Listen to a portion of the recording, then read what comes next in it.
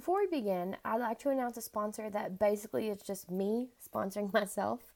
A few months ago, I got the bright idea to offer my services across all platforms as a freelancer and calling it Walking P Productions. This means I can create a website, design graphics, take photos, and write for anybody who wants to hire me. This is a relatively new business venture, therefore my services are somewhat discounted right now. So if you need a web designer, graphic designer, photographer, or writer, please contact me via email at walkingpproductions@gmail.com or visit my website at www.walkingpproductions.com. I will have all of this contact information in the description of this podcast. Walking P Productions, where old-timey tales meet modern media.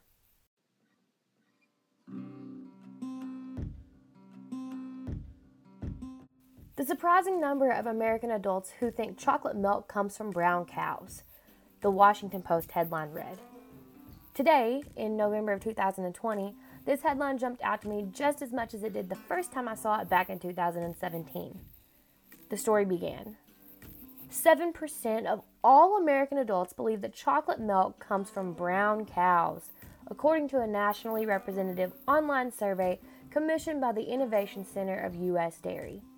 If you do the math, that works out to about 16.4 million misinformed milk-drinking people.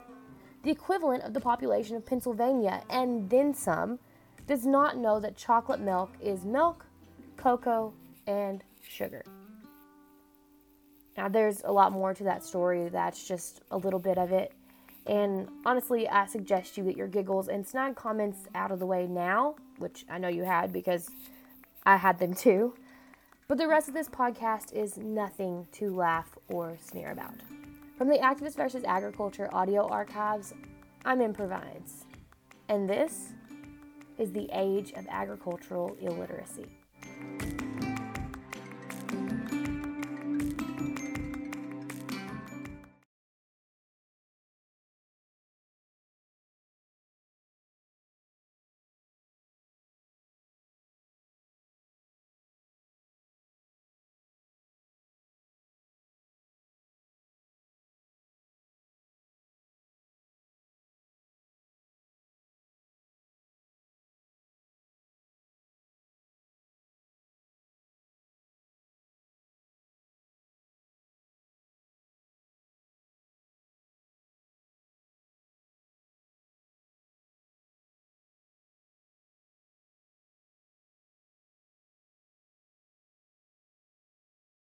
So what is the root of this problem and how can we fix it? This is a question that I, just like many ag communicators, have been asking for, well, as long as I can remember. And the problem starts with ag literacy, or illiteracy for that matter. Go on ahead and jump right into it, if that's cool with you. Yep, that's fine. Do I sound fine to you? Yep, you sound good. Great. So why don't you go ahead and tell me a little bit about yourself and how you're involved in the ag industry and ag communication. I'm Hannah Thompson-Weeman, and I am the Vice President of Communications at the Animal Agriculture Alliance. The Alliance is a nonprofit. That's Hannah Thompson from the Animal Agriculture Alliance, a nonprofit organization that brings together farmers, ranchers, veterinarians, animal feed companies, animal health companies, processors, allied associations, and others involved in getting food from the farm to our forks. I mentioned that the Alliance's mission is to bridge the communication gap between farm and fork, and that really is what we see as the concept of ag literacy. So similar to literacy in general, it's kind of your understanding of something, your exposure to something. So ag literacy, we typically use that in the context of consumers who aren't connected to agriculture. You've probably heard what a small percentage of the population is involved in production agriculture today. People are increasingly removed generations and generations from the farm. So a lot of people don't have any personal connection or background knowledge of animal agriculture or agriculture in general. So that's what we at the Alliance see as that gap from farm to fork, and unfortunately that seems to be getting wider. According to agfoundation.org, an agriculturally literate person, quote, understands how the agricultural industry works. Not just where food comes from, but who grows it, agriculture's effect on the economy, environment, technology, lifestyle, and its relationship to livestock. End quote. In turn, we could define a person who is agriculturally illiterate as the exact opposite. Someone who doesn't understand how the ag industry works beyond picking up a sack of spuds at the grocery store and never thinking twice about the back-breaking work which went into getting those potatoes to the consumer. Agriculture, as we know in our hearts and concurred by our government at the beginning of the coronavirus pandemic, is essential.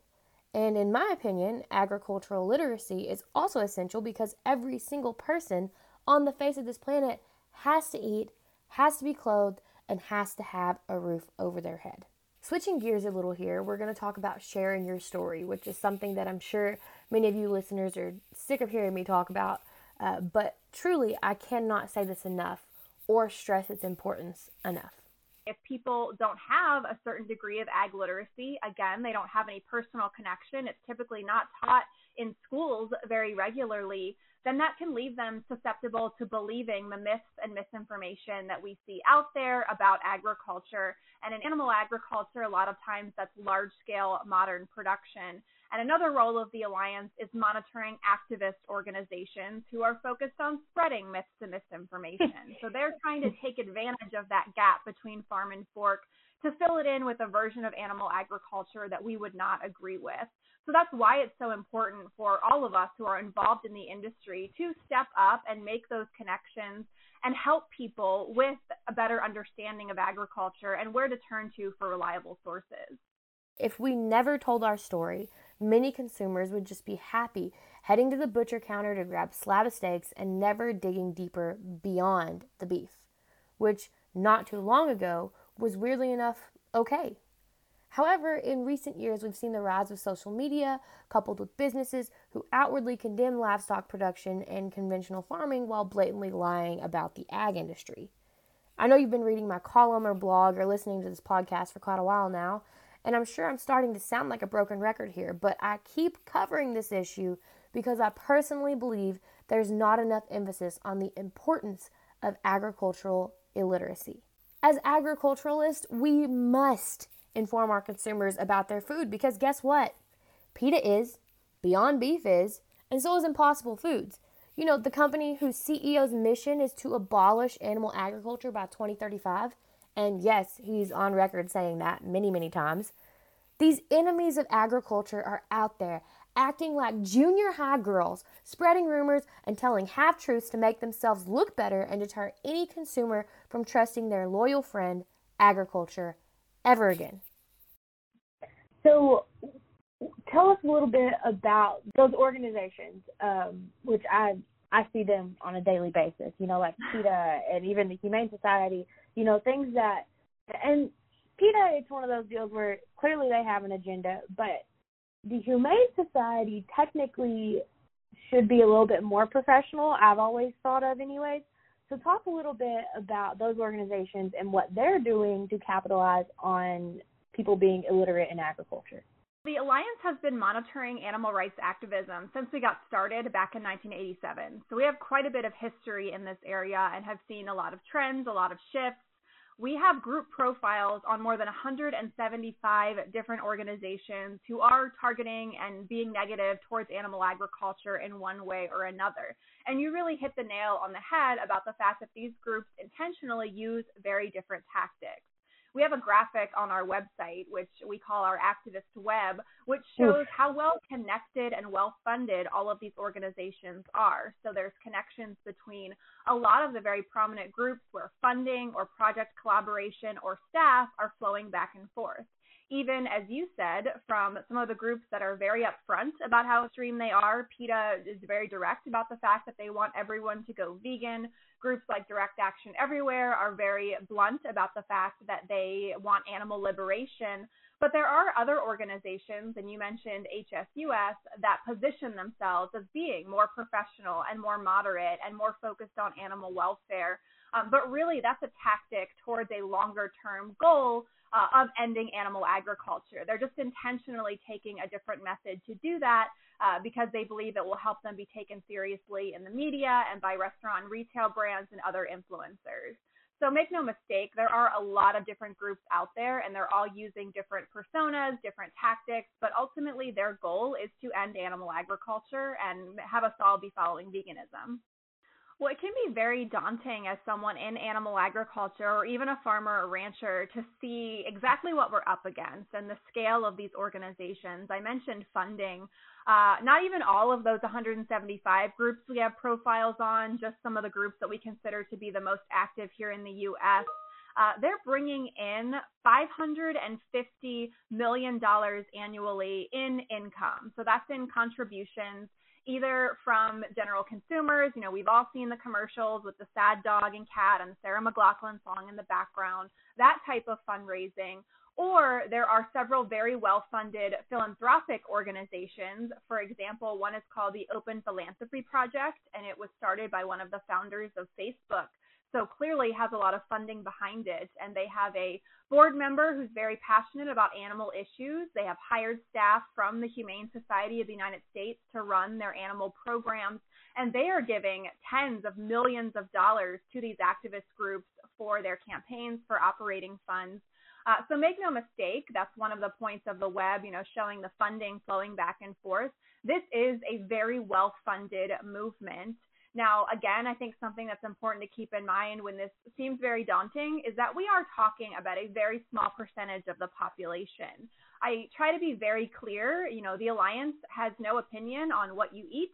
We are all about consumer choice, so just making sure people have accurate information when they are making food purchasing decisions. So whether that is a diet that includes meat or even a vegetarian or vegan diet, that is no issue at all. Our concern is about activism and people that, again, are using myths or misinformation to promote animal rights and convince others to move in that direction. So already when we talk about vegetarians or vegan diets, we're talking about a small percentage of the population. Here in the U.S., it's about 5 to 7%, and that's been stable for decades. And then even smaller percentages of that, again, are activists and trying to push people in that direction. So while they can seem really loud and looking at things like that activist web can be intimidating, ultimately, these people are not speaking for your customer. They are not speaking for the general consumer. It's a very small but very fervent number of dedicated folks who consider themselves to be activists and who are working in that animal rights space. So again, the objective of that web is to show who some of the major groups are and how they are connected, how people do flow back and forth, again, from groups like the Animal Liberation Front, who have been put on watch lists, and they've had folks been prosecuted for some of their actions, to groups like the Humane Society that, again, position themselves as being professional and moderate to be taken more seriously. So there is a lot going on in the activist movement, and fortunately or unfortunately, that's why the Alliance is here to try to keep an eye on that on behalf of the industry. I often ask myself how these anti-ags can get away with dispersing non-factual information, and it all boils down to an ethics issue. Some people tell the truth, whether it's ugly or not, and some people tell lies to make themselves look less ugly. Case in point, these fake meat companies tell consumers just how terrible agriculture is for the environment and throw out inflated statistics from biased and invalid studies to make the consumers feel bad in the name of global warming.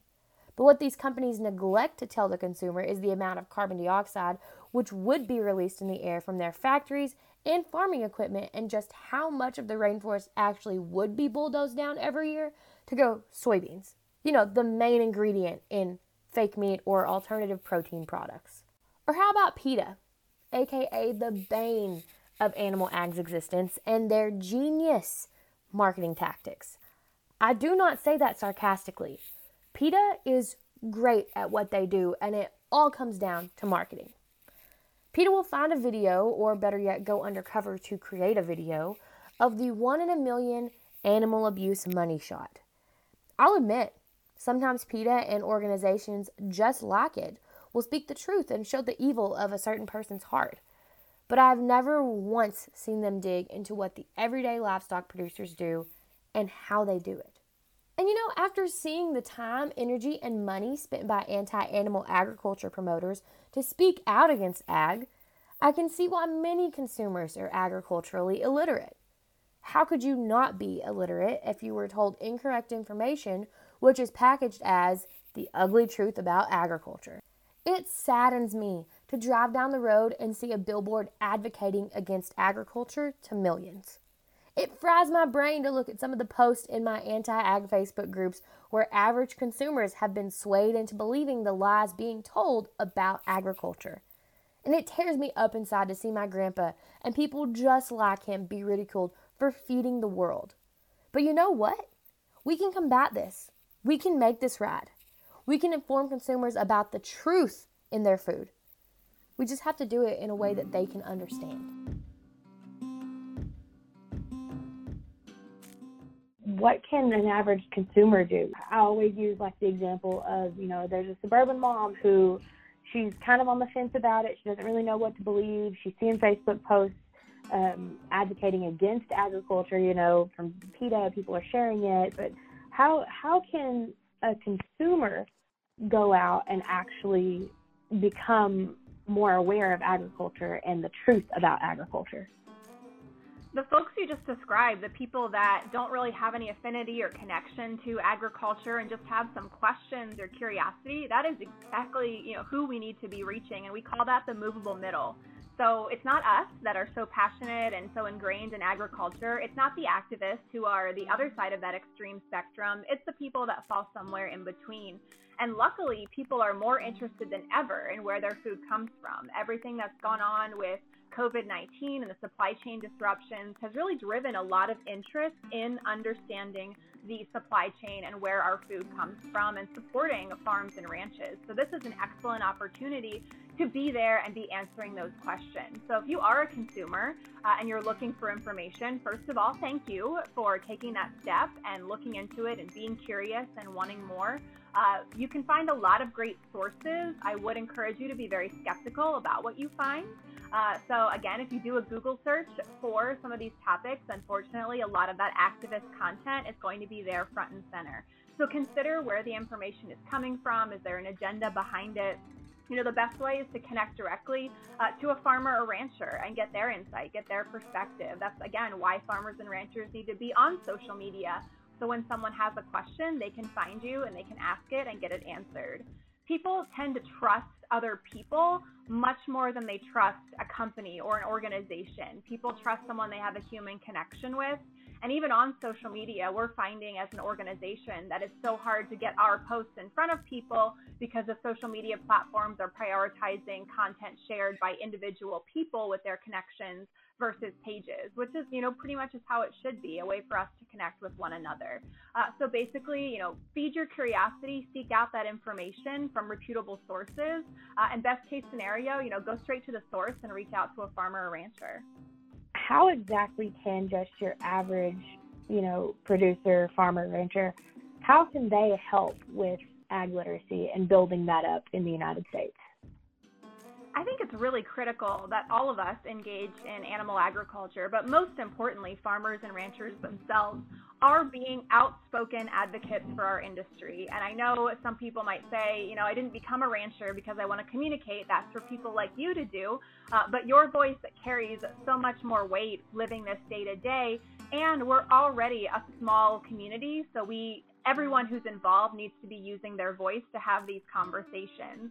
And it's really not about communications. It's about your freedom to operate. Because if you aren't there talking to legislators, talking to restaurant retail brands, talking to consumers and answering their questions, again, there are very passionate, very aggressive groups that want to be there and want to tell them a version of farming and ranching that none of us would agree with. So it's our responsibility to be at the table and part of that dialogue, and we need farmers and ranchers to do that. So one way of getting involved is of course, social media. I'm sure a lot of you have heard that advice before, but having your own presence, having a page for your farm or your ranch where you're sharing information, you're sharing photos, sharing videos, sharing the story of what goes on every day. And for that, it's important to try to make sure we're not preaching to the choir, so not just sharing content to one another. Get involved with Facebook groups of dietitians or your favorite sports team, whatever hobby you have, and just establish yourself there. But make it known that you do have a background in agriculture so people think of you when they have questions. Beyond social media, you can also establish yourself in person in your community. So just being a leader, sponsoring the local sports team, speaking to a civic organization. Any ways you can establish yourself as a credible source on agriculture so people go to you to get their questions answered is exactly what we need to be doing. This isn't new advice. Certainly, people have been told, tell your story over and over again, but I think it's really important for farmers and ranchers to understand the why. And again, if you aren't talking about this and you aren't sharing it, really influential people are only going to be hearing one side of the story. So we aren't just telling you this, because we're communicators and we love to communicate. It's because it's really essential, like I mentioned earlier, to maintain your freedom to operate. We can't blame, legislators for passing policies we don't agree with if they never heard from us about why it's a concern. Mm-hmm. And we can't blame restaurant and retail brands for adopting a new animal welfare policy that an activist group was pressuring them into if none of us came to the table to explain why it was problematic. So we need to be there and make sure that we are making our voice heard, because I know we're just as passionate as those groups. We just need to make sure we're investing the time in getting those messages out there. As we're entering the holiday season, many of us will be surrounded by friends and family. And I challenge everyone listening to this to go out of their way to make a truthful statement about agriculture to somebody in that party. Whether it be telling your grandkid that chocolate milk doesn't come from brown cows, or getting that same grandkid to teach you how to repost a video on Facebook explaining the exact same concept, we've got to do something, and we have to do it now. We hold all the power in the world to tell our story. But in order to do that, we have to quit complaining about agricultural illiteracy and actually do something to fix it. So do your part. Tell the truth in food.